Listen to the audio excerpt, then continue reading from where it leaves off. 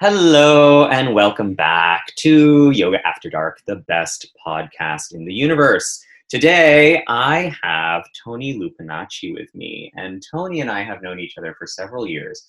Tony's a yoga teacher and now he's living in Portugal. I met him when he was still living in New York City. Interesting thing about me and Tony and the way, things connect in this world. His ex-boyfriend was my best friend's hairstylist. And we didn't realize that until we'd known each other for at least a year or something like that. And then it all kind of like fell into place. And we were like, oh, we have these connections that we don't actually know about. Small little world. So hi, Tony. How are you? Hi, Michael. It's so good to see you. Well, I can see you and hear you. We're on a video chat. It's so funny as you were mentioning that, because I was thinking about my other ex-boyfriend who you also are friends with, who is not a hairstylist. So I was slightly confused for a minute. But no, Josh he was my first boyfriend.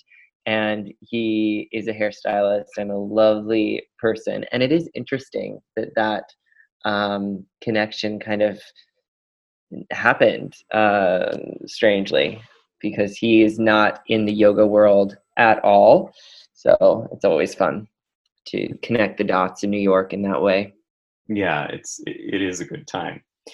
Tell me, Tony, you have been you're not traveling so much anymore because, of our extra special time that we're living in right now. But for a while there, you were traveling pretty extensively and teaching a bunch of classes around the world to all kinds of different people. And it kind of, to my mind anyway, as an observer, it kind of happened all at once. You packed a bag and whew, goodbye, Tony, from New York City, and now he's in Bali, and now he's in France, and now he's in Spain, and now he's in Italy, and now how was that? How was traveling so extensively and just teaching and teaching and teaching all of a sudden? It was exactly what I needed. I went through a really dramatic life change when I left Lighthouse, which was my studio that I owned with Jared. And at the time when I left New York, I really had no intention of moving out of New York. And our mutual friend Allison threw me a going away party, and I felt at the time, oh my God, this is so extravagant and kind of silly, because I'm just leaving for a month or two. And then a month or two turned into 3, 4, 6 months. Now it's been 2 years or something, or almost 2 years. And I needed to step out on my own and teach in my own sort of special way, with everything that I had accumulated over the years from all sorts of teachers that I've had, like you and Jared and Rose Aaron. And it was really a moment for me to settle into what it is that I think and believe and want to offer to the world. And it was also super exciting because I lived in New York for 20 years. I moved to New York when I was 16 to study acting, and I didn't ever leave. I mean, I would go on holiday here or there for a week or two, but I never explored the world in the ways that I really wanted to. And I left to go and be with my current partner, Anton, in Bali. He leads his trainings there, and I was teaching some workshops there. And then I did a whole European thing. And it's really interesting to teach yoga outside of New York for me, because I feel like the students outside of New York are much more hungry for the information and much more less discerning, more willing to just smile and nod, I think. So it was a totally new take on teaching, and a new way of relating to the students, which was super eye-opening in a lot of ways. In particular, this last training, we strangely just hosted a 200-hour training at Cocoon like 2 weeks ago, an in real life teacher training, which was kind of insane in and of itself. But none of the Americans could come, so it was all Europeans. And the dynamic within the training was wildly different than it ever had been before, because the Americans are always talking and asking questions and playing the devil's advocate. And, you know, there's sort of a raucous, like wild energy that Americans bring. And this was much more proper, much more polite. Lots of people from Switzerland and Sweden and Norway and Germany. And, you know, it was just a different way to facilitate a program, which was, just fun to experience from a cultural level, I guess. Cool. Yeah, had Mr. COVID not shown up on our door, I was supposed to be in Norway right now, actually, teaching. Oh yeah, for your retreat. So, which I was looking forward to, and hopefully that will happen, you know, next summer. Now everything has just been postponed 1 year, in everybody's life, I think. But I would agree with you. When I go outside of New York City and teach other people, it is a very different dynamic. And when I started traveling a lot to teach others, I was amazed at how much more I had to sit there and say, okay, you can ask questions now. Please ask me some questions. Please, let's interact. Yeah, we had that moment in the first couple of days of this training where we were like, is something wrong? Like, and they didn't understand like any of our jokes. It was a completely different sense of humor, a different way of relating. From their perspective, they were like, yeah, you're my teacher. I paid to learn from you. Of course I'm going to listen. Of course I'm going to take in what you're saying and accept your feedback. You know, that's why I came here, you know. It's very fun, very funny. So tell me, you mentioned teaching in your own special way. And I would imagine that you really have embodied that for yourself, just knowing you as a person for as long as I've known you. And it is definitely a pet peeve of mine when I witness performative yoga teaching, Mm-hmm. when I witness somebody who is teaching yoga as if they are on a stage and they are giving some sort of oration, doing some sort of Shakespearean play, instead of actually communicating and having a relationship with the people in front of them and also themselves at the same time. And so how did you manage to get yourself, as someone who moved to New York City to study acting, out of the performative mode of doing things and into your own special way of communicating? Well, for me, the reason that I practice is to be okay with myself. And when I was 23 years old, my mom killed herself, and it came as like an incredible shock to me. And even though there was a big buildup, and looking back on it now, it's not so shocking actually. But I started to see a therapist right after that happened, and the therapist suggested that I go to yoga. So, like a lot of people who get into yoga, I came to the practice as a form of healing.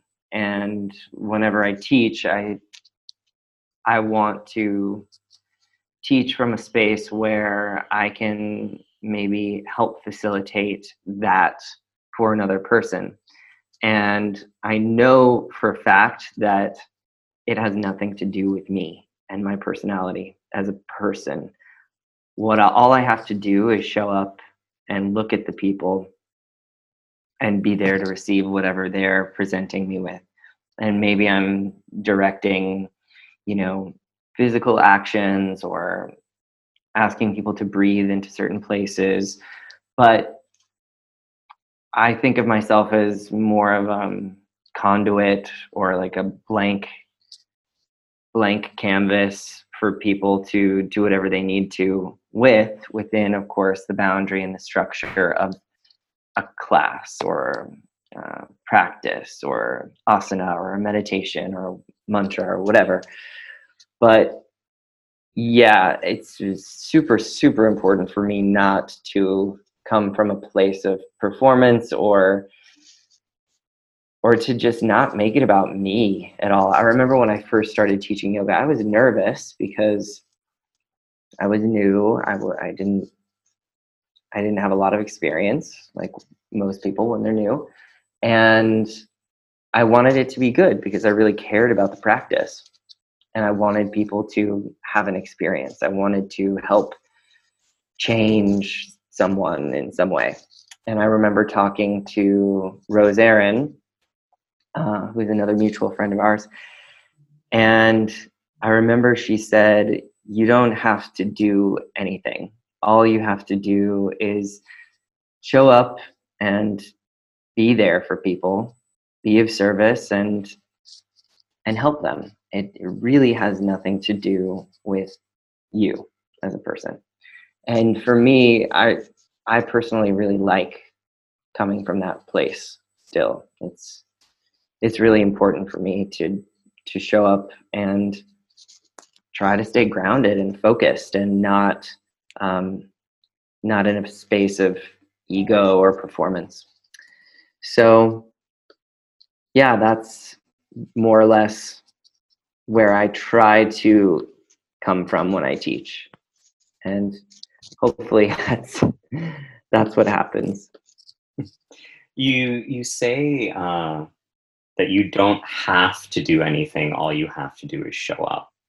But showing up is a huge commitment, a huge doing of something. That's true. And I would say actually that the yoga world has a really big problem with showing up. But the yoga teacher world has a really big problem with showing up. And it's kind of a complicated issue. But I definitely know a lot of yoga teachers that I would categorize as not showing up as much as they should. Mm-hmm. So I guess what does showing up mean? Is it a consistency? Is it an amount of effort? What is it? What is showing up, Tony? You tell me. I have my opinions. I want to know yours.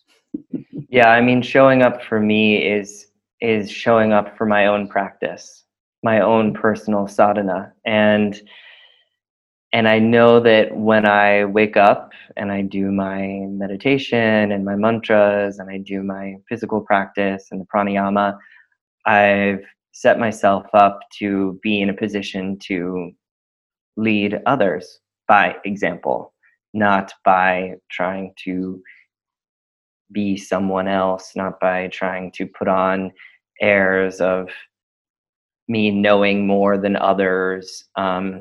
But I feel deeply that my practice speaks for itself without me having to do or say anything. So when I do show up physically, I'm showing up from a place of integrity, knowing that I've done the work and I can help other people in that way because I'm in it too. I'm also a student, So I think it's the most important thing any yoga teacher can do is their own goddamn practice. I love that you're saying it and not me. I feel like I've said it to you and countless other people over and over again until I'm blue in the face, and I really enjoy having it repeated back to me. That just is that is really nice. Thank you Yeah. for that. You're welcome. That's me stroking your ego as it Yes. No, it's funny. I actually said it to the trainees from this last training on the very last day. I said, "You must have a practice. I will not say you must do anything, but you must do this." And I told them, I was like, it's like brushing your teeth. Okay, if you leave the house and you don't brush your teeth and you're talking to all these people with your bad breath, that's like you not having your own practice. It's disgusting. You have to, and it's like, I was like, you don't have to do the asanas every day, okay? But you have to sit down every day and somehow connect with yourself. Close your eyes, take some breaths. I don't know, do a meditation, some mantra, write in a journal, something to connect you to your center, to your innate inner goodness, so that you don't go out into the world and spew all your shit around. Like, clean yourself. Oucha. Yeah. And you have to make time for it. There has to be an actual time and place for it. I was actually talking to a good friend yesterday about this, and he didn't realize that we were talking about practice when we were talking about this. He wouldn't refer to himself as a yogi, but we were talking about practice, and I told him that he has to find a time and a space to do what he does. You know, he has these things that really allow him to connect internally, but he currently does them in a willy-nilly fashion, kind of when the time strikes him, if you will, when the feeling strikes him. And my recommendation to him was just to make it a more consistent period. You know, choose a time of day, choose a space in the apartment, you know, something of that nature, so that it becomes a little bit more special. It becomes a little bit more separate from the rest of the goings on of the generic day, you know. Yeah, I agree. You wouldn't brush your teeth in your living room. You have a time and you have a place for the teeth brushing. Same thing with the practice. Absolutely. And the other thing that I think is really important is for it to feel like a ritual, an act of devotion, instead of a habit or an obligation. So whatever a person can do to make their practice feel nourishing and special and somehow reverent and beautiful, by whatever, lighting incense or candles, creating an altar, having a special place that you sit that is lovely, you know, instead of, you know, just plopping down and, I don't know, being upset about it. Like, no, make it lovely, you know. I think it's important. And sometimes I think, because I've struggled with that a deal in the past, of finding a way to make the practice that I do every day a reverential and special period of my day, instead of something that I just need to do, or I'm forcing myself to do. And I've definitely found that every once in a while you gotta change it up a little bit, change up just either where exactly you are, or what time it is, or what the atmosphere is, how you create the atmosphere in some way, and that especially in recent times, now that I'm at home so much more than I usually am, has played an important part. Can I bring us over to ego for a moment? Because I think you've talked about it a couple times already. How do you get past your own shit? I mean, like, because you're practicing, you know, or you're facilitating a space for people. People are coming to you, and as you said, they're paying you to sit in front of you and listen to what you say and accept you as an authority figure on certain things. How do you deal with the inherent power that bestows upon you?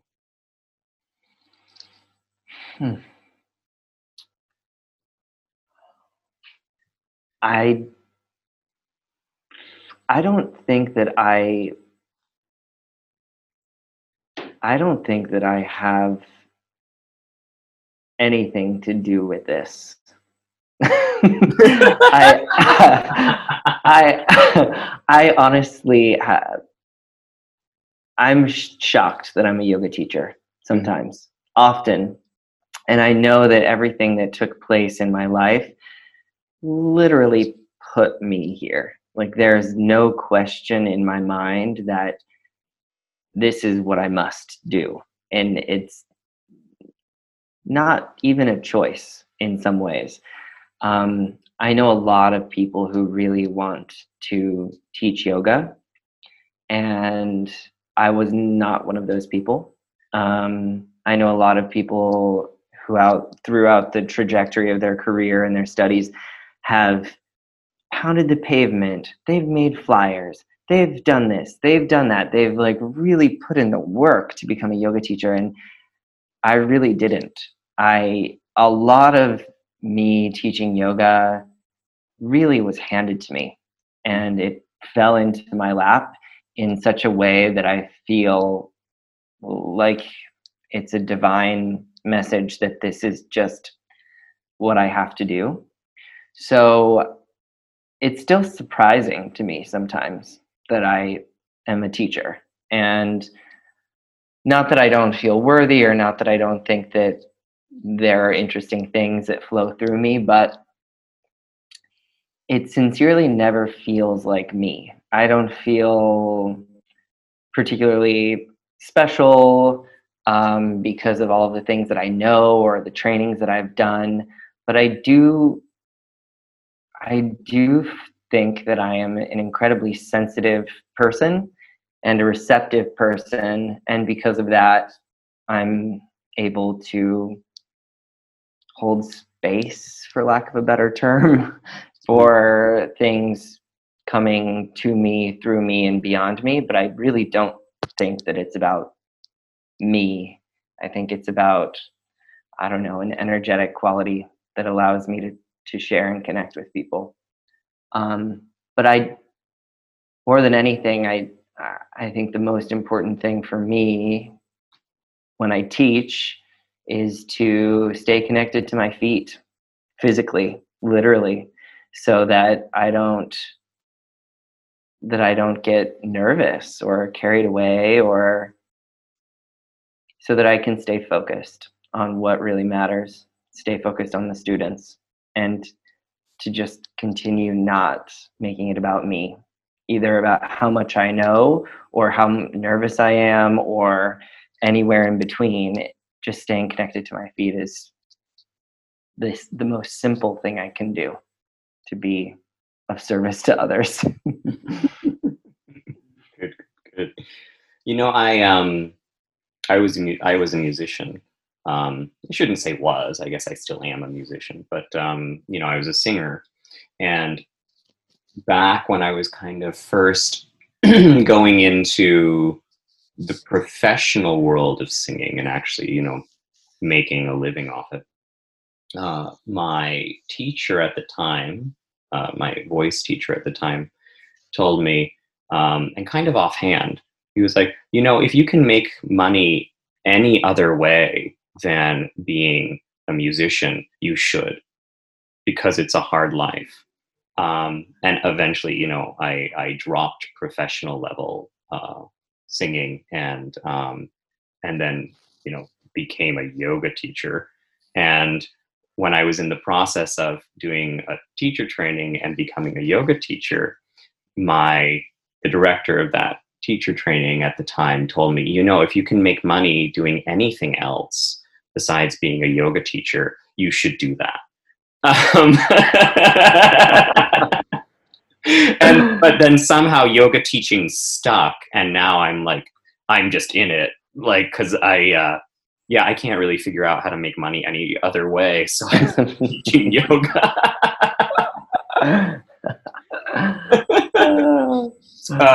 Which, you know, I think is actually a blessing, but it you know, it is as you know, it is a lot of hard work, and it has its ups and its downs. It's not being blissed out all the time. Mhm. And then, you know, I'm studying uh, Jyotish at the moment. I'm studying the Indian version of astrology at the moment, and the person I'm studying from said the most beautiful thing the other day, because of course we're dealing with having to learn online and all of this stuff, and money is tight for many people at the moment. And she said, you know, if money is the issue, please let me know, because I teach whether I get paid or not. She's like, I mean, yes, I need to be able to buy lentils to live on, but you know, like in the end, if you're a teacher, you're a teacher, and you're going to teach people who earnestly want to learn, whether they can actually pay you or not, because they can pay you in some way. It doesn't have to be monetary. There just has to be an honest exchange about what that means and what's going on, I think. Absolutely. Yeah, I think that's really, really important. And that, I mean, I think that comes to a point of dharma, you know, and one's purpose, and fulfilling the purpose is not related to money, you know. It's, and not everybody has a job that is their dharma, or even particularly aiding in their dharma. But I think that as teachers, being of service is really at the core of what we're doing, you know. It's like, that's the whole point. We're here to help people. So whether or not the person can afford the exchange monetarily, or what, it's really not the point. The point is to just help and teach and serve. And I mean, there's really nothing more rewarding to me than being able to be with someone and see, you know, a switch go off in their mind, or see a thought change, or even see them do something physically that they couldn't do. I mean, it's actually remarkable, the practice of yoga, because by changing our breathing, by moving in a certain way, I think it allows people to think that anything is possible. If I couldn't at one point touch my toes and now I can, like, what else in the world is possible for me? And that's one thing that I find really, really beautiful about teaching and practicing, is that it shows me that things are infinitely possible, and it allows me to continue being an optimist, which is really nice for me.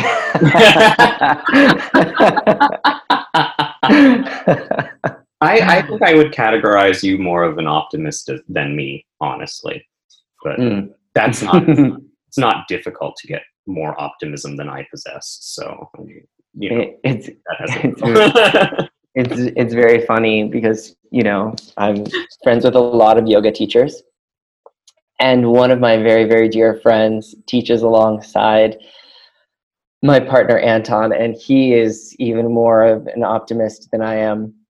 I don't know, maybe we're about the same, but he's just happier than I am.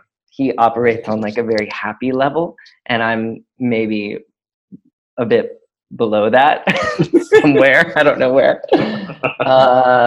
But he feels that the universe is here to support you.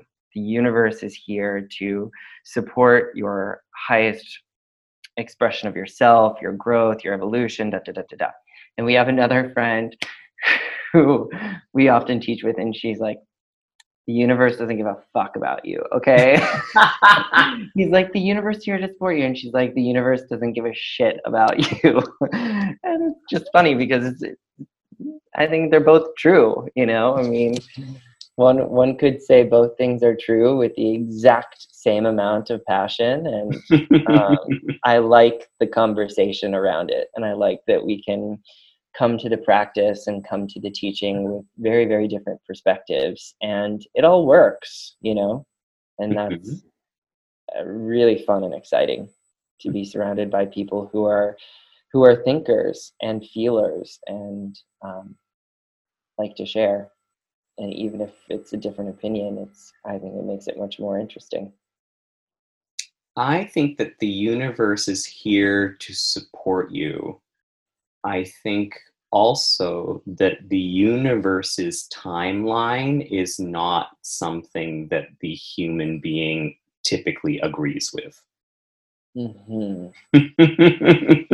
So it might take you a little longer than you think to get the support that you want. Yeah, absolutely. And I run into this question a lot because now I teach a lot of meditation Mm. and a lot of mantra, and on teacher trainings, that's sort of what I typically teach most of. And I often get this question because I feel like it's my goal to get people to cultivate a personal practice. This is something that's really important to me because it's transformed my life. And I think that anybody who has a practice can feel better, just a little bit even. And I always get this question from people where they're like, but I've tried meditating and it doesn't really work for me. Or, you know, I tried meditating, but I'm not feeling it. And it was so hard for me in the beginning to begin to have the patience to tell people that it's really not about that. This is not a result based activity. This is not this is not something that they should expect anything from. This is a service that they're doing for themselves to just be with themselves, to actually be there for whatever transpires, even if they're sitting there thinking for, 10 or 20 minutes, whatever, how else do they use 10 or 20 minutes? And trying to get people out of this goal based mentality and just into a space of feeling and being and non-attachment.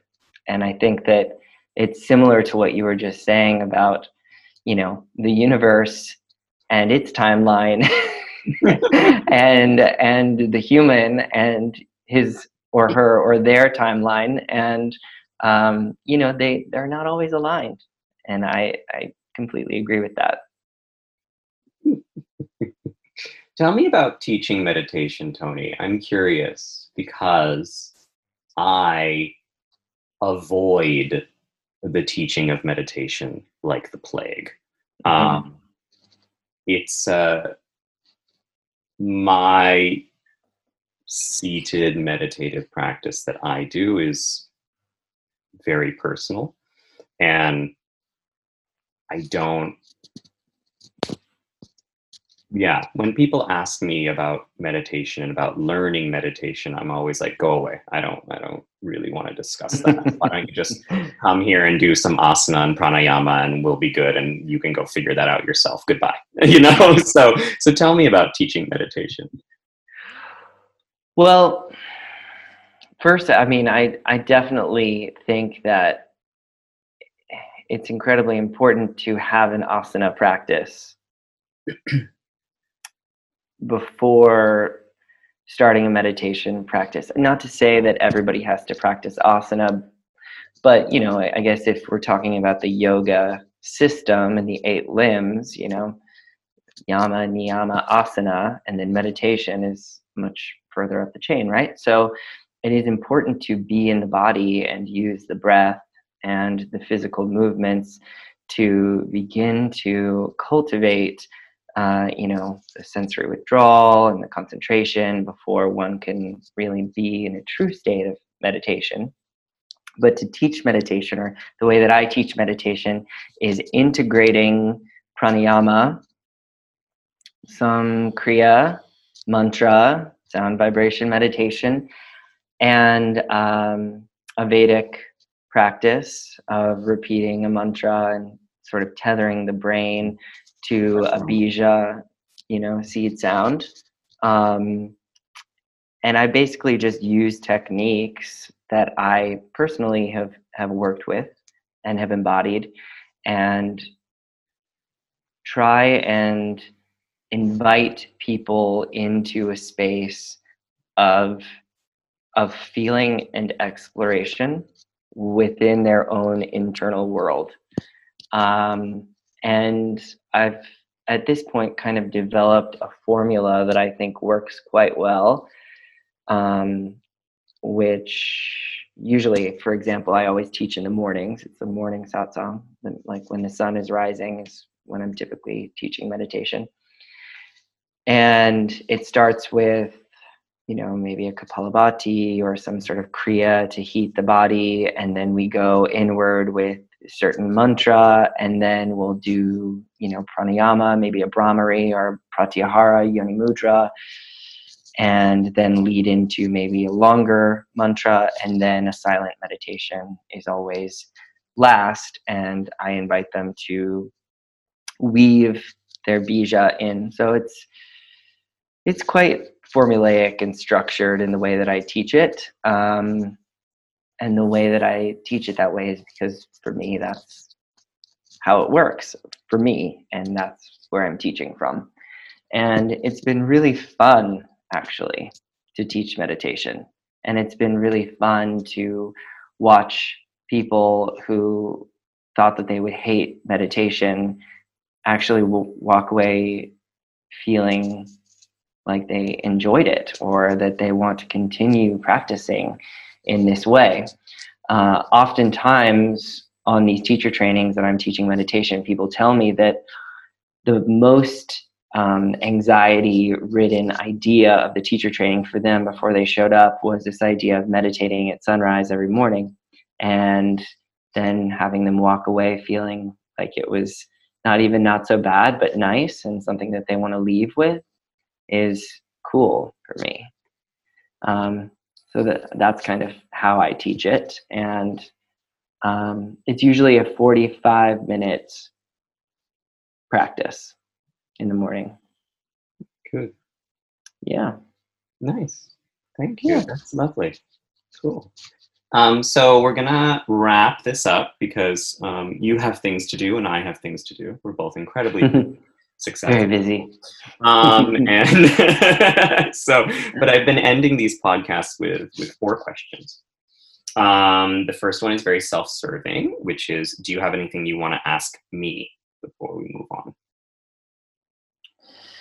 on? When will you, or do you have any plans to come to Europe, assuming, everything is okay for travel within the next year or so, aside from Norway, somewhere where I could take your class? I have been making no plans because I don't see the benefit of it at the moment, since everything changes so rapidly. Also, the American government currently has my passport because it was going to expire. It expires in October. And so I sent it in a while ago, and it is now in process. And in process is the only status that the United States government will currently give you for your passport. So I don't know when it will return, but and then in October, all the real ID rules come into effect. So actually, as of October 1st, if I do not receive my passport back, I will not even be able to take a domestic flight. So I know, right? Very exciting, my life. So, whatever, it's fine. But no, so I don't currently have any plans to come to Europe, but you can come here. Well, funny enough, I'm actually going to be coming back to New York. Oh my God. Yeah, not for long, just for a little visit Okay. in October. So I'll probably see you there, Yes. and Okay. We'll discuss we'll these have to under meet separate somewhere. cover, dear. Yeah. Yes. Very good. Okay. Excellent. Second question. What do you think is the mostest best thing about how we're practicing yoga currently? And you can, take that as how we've been practicing yoga over the last decade, or how we've been doing it in the most recent couple months, or whatever you want. But what do you think is great about it? Um, I think moving and breathing together is really powerful. And I think using the science of yoga to uh, deal with oneself is really incredible. Um, Knowing that if I change the way I breathe, I might be able to change the way I think is incredibly powerful and healing. So, yeah, the science of yoga to deal with modern day life, I think, is a huge gift and blessing. And what do you think is most lacking? What could we work on? I think we could work on integrity.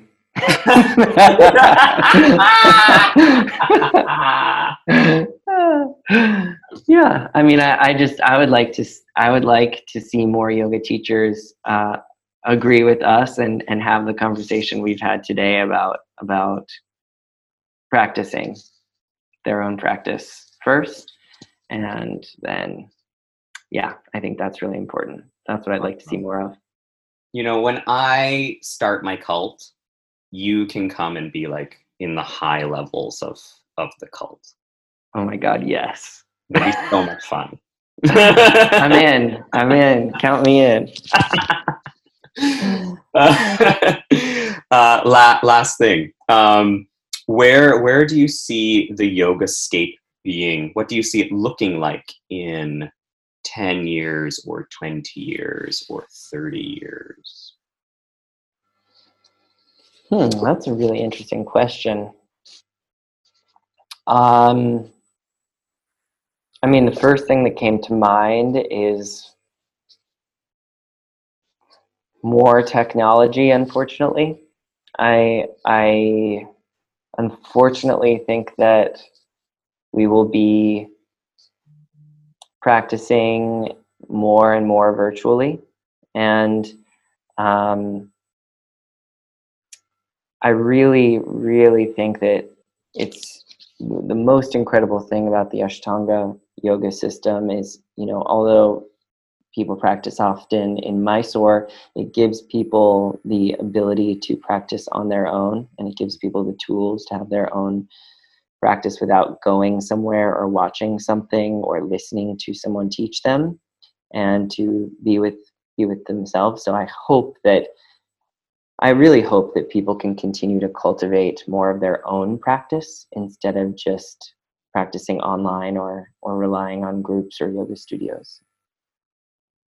And somehow under the guidance of a teacher, because I think that's important as well. Well,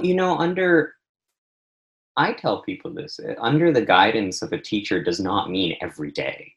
Mm-hmm. And I do think in the beginning, and honestly, now that we are living in a more virtual world, I have been very hesitant to take on new students, because I do think in the beginning of practice, it is important to be watched a lot, Mm-hmm.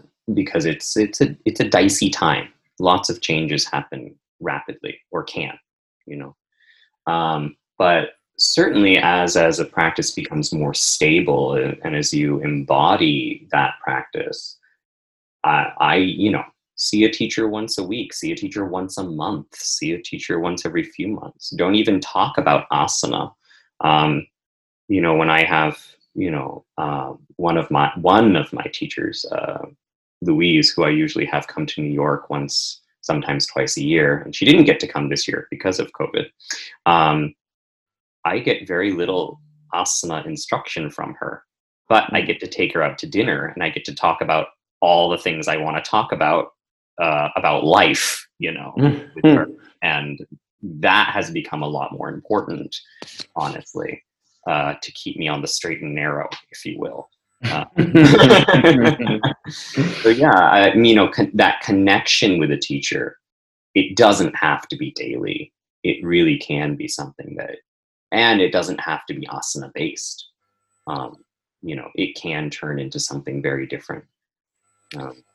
Yeah, and I think that's super, super important to not just rely on the asanas, and to like have people in your life that teach you things and listen, that allow you to have transformational experiences like the one that you have with Louise. And I listened to your podcast with her, and it was very sweet, because I think at one point you had mentioned something like she doesn't give you adjustments or feedback in asana, and you were like, Louise, like I'm here too, like pay attention to me. And she was like, oh honey, you're fine, don't worry, or something. It was very sweet. Yeah. It's nice. Okay, then. Thank you for being with me, Tony. This is such a pleasure. And thank you for having me. I know all the kids out there listening to this can't see your shining face, but you look good. You look great. Well, thank you. And the Portuguese sun, Yeah, that's right. What can I say? And I do hope to see you soon, which will probably be you here and not me there. But thank you so much for being with me, and I will see you soon. Great. See you soon. Thank you, Michael. Thank you.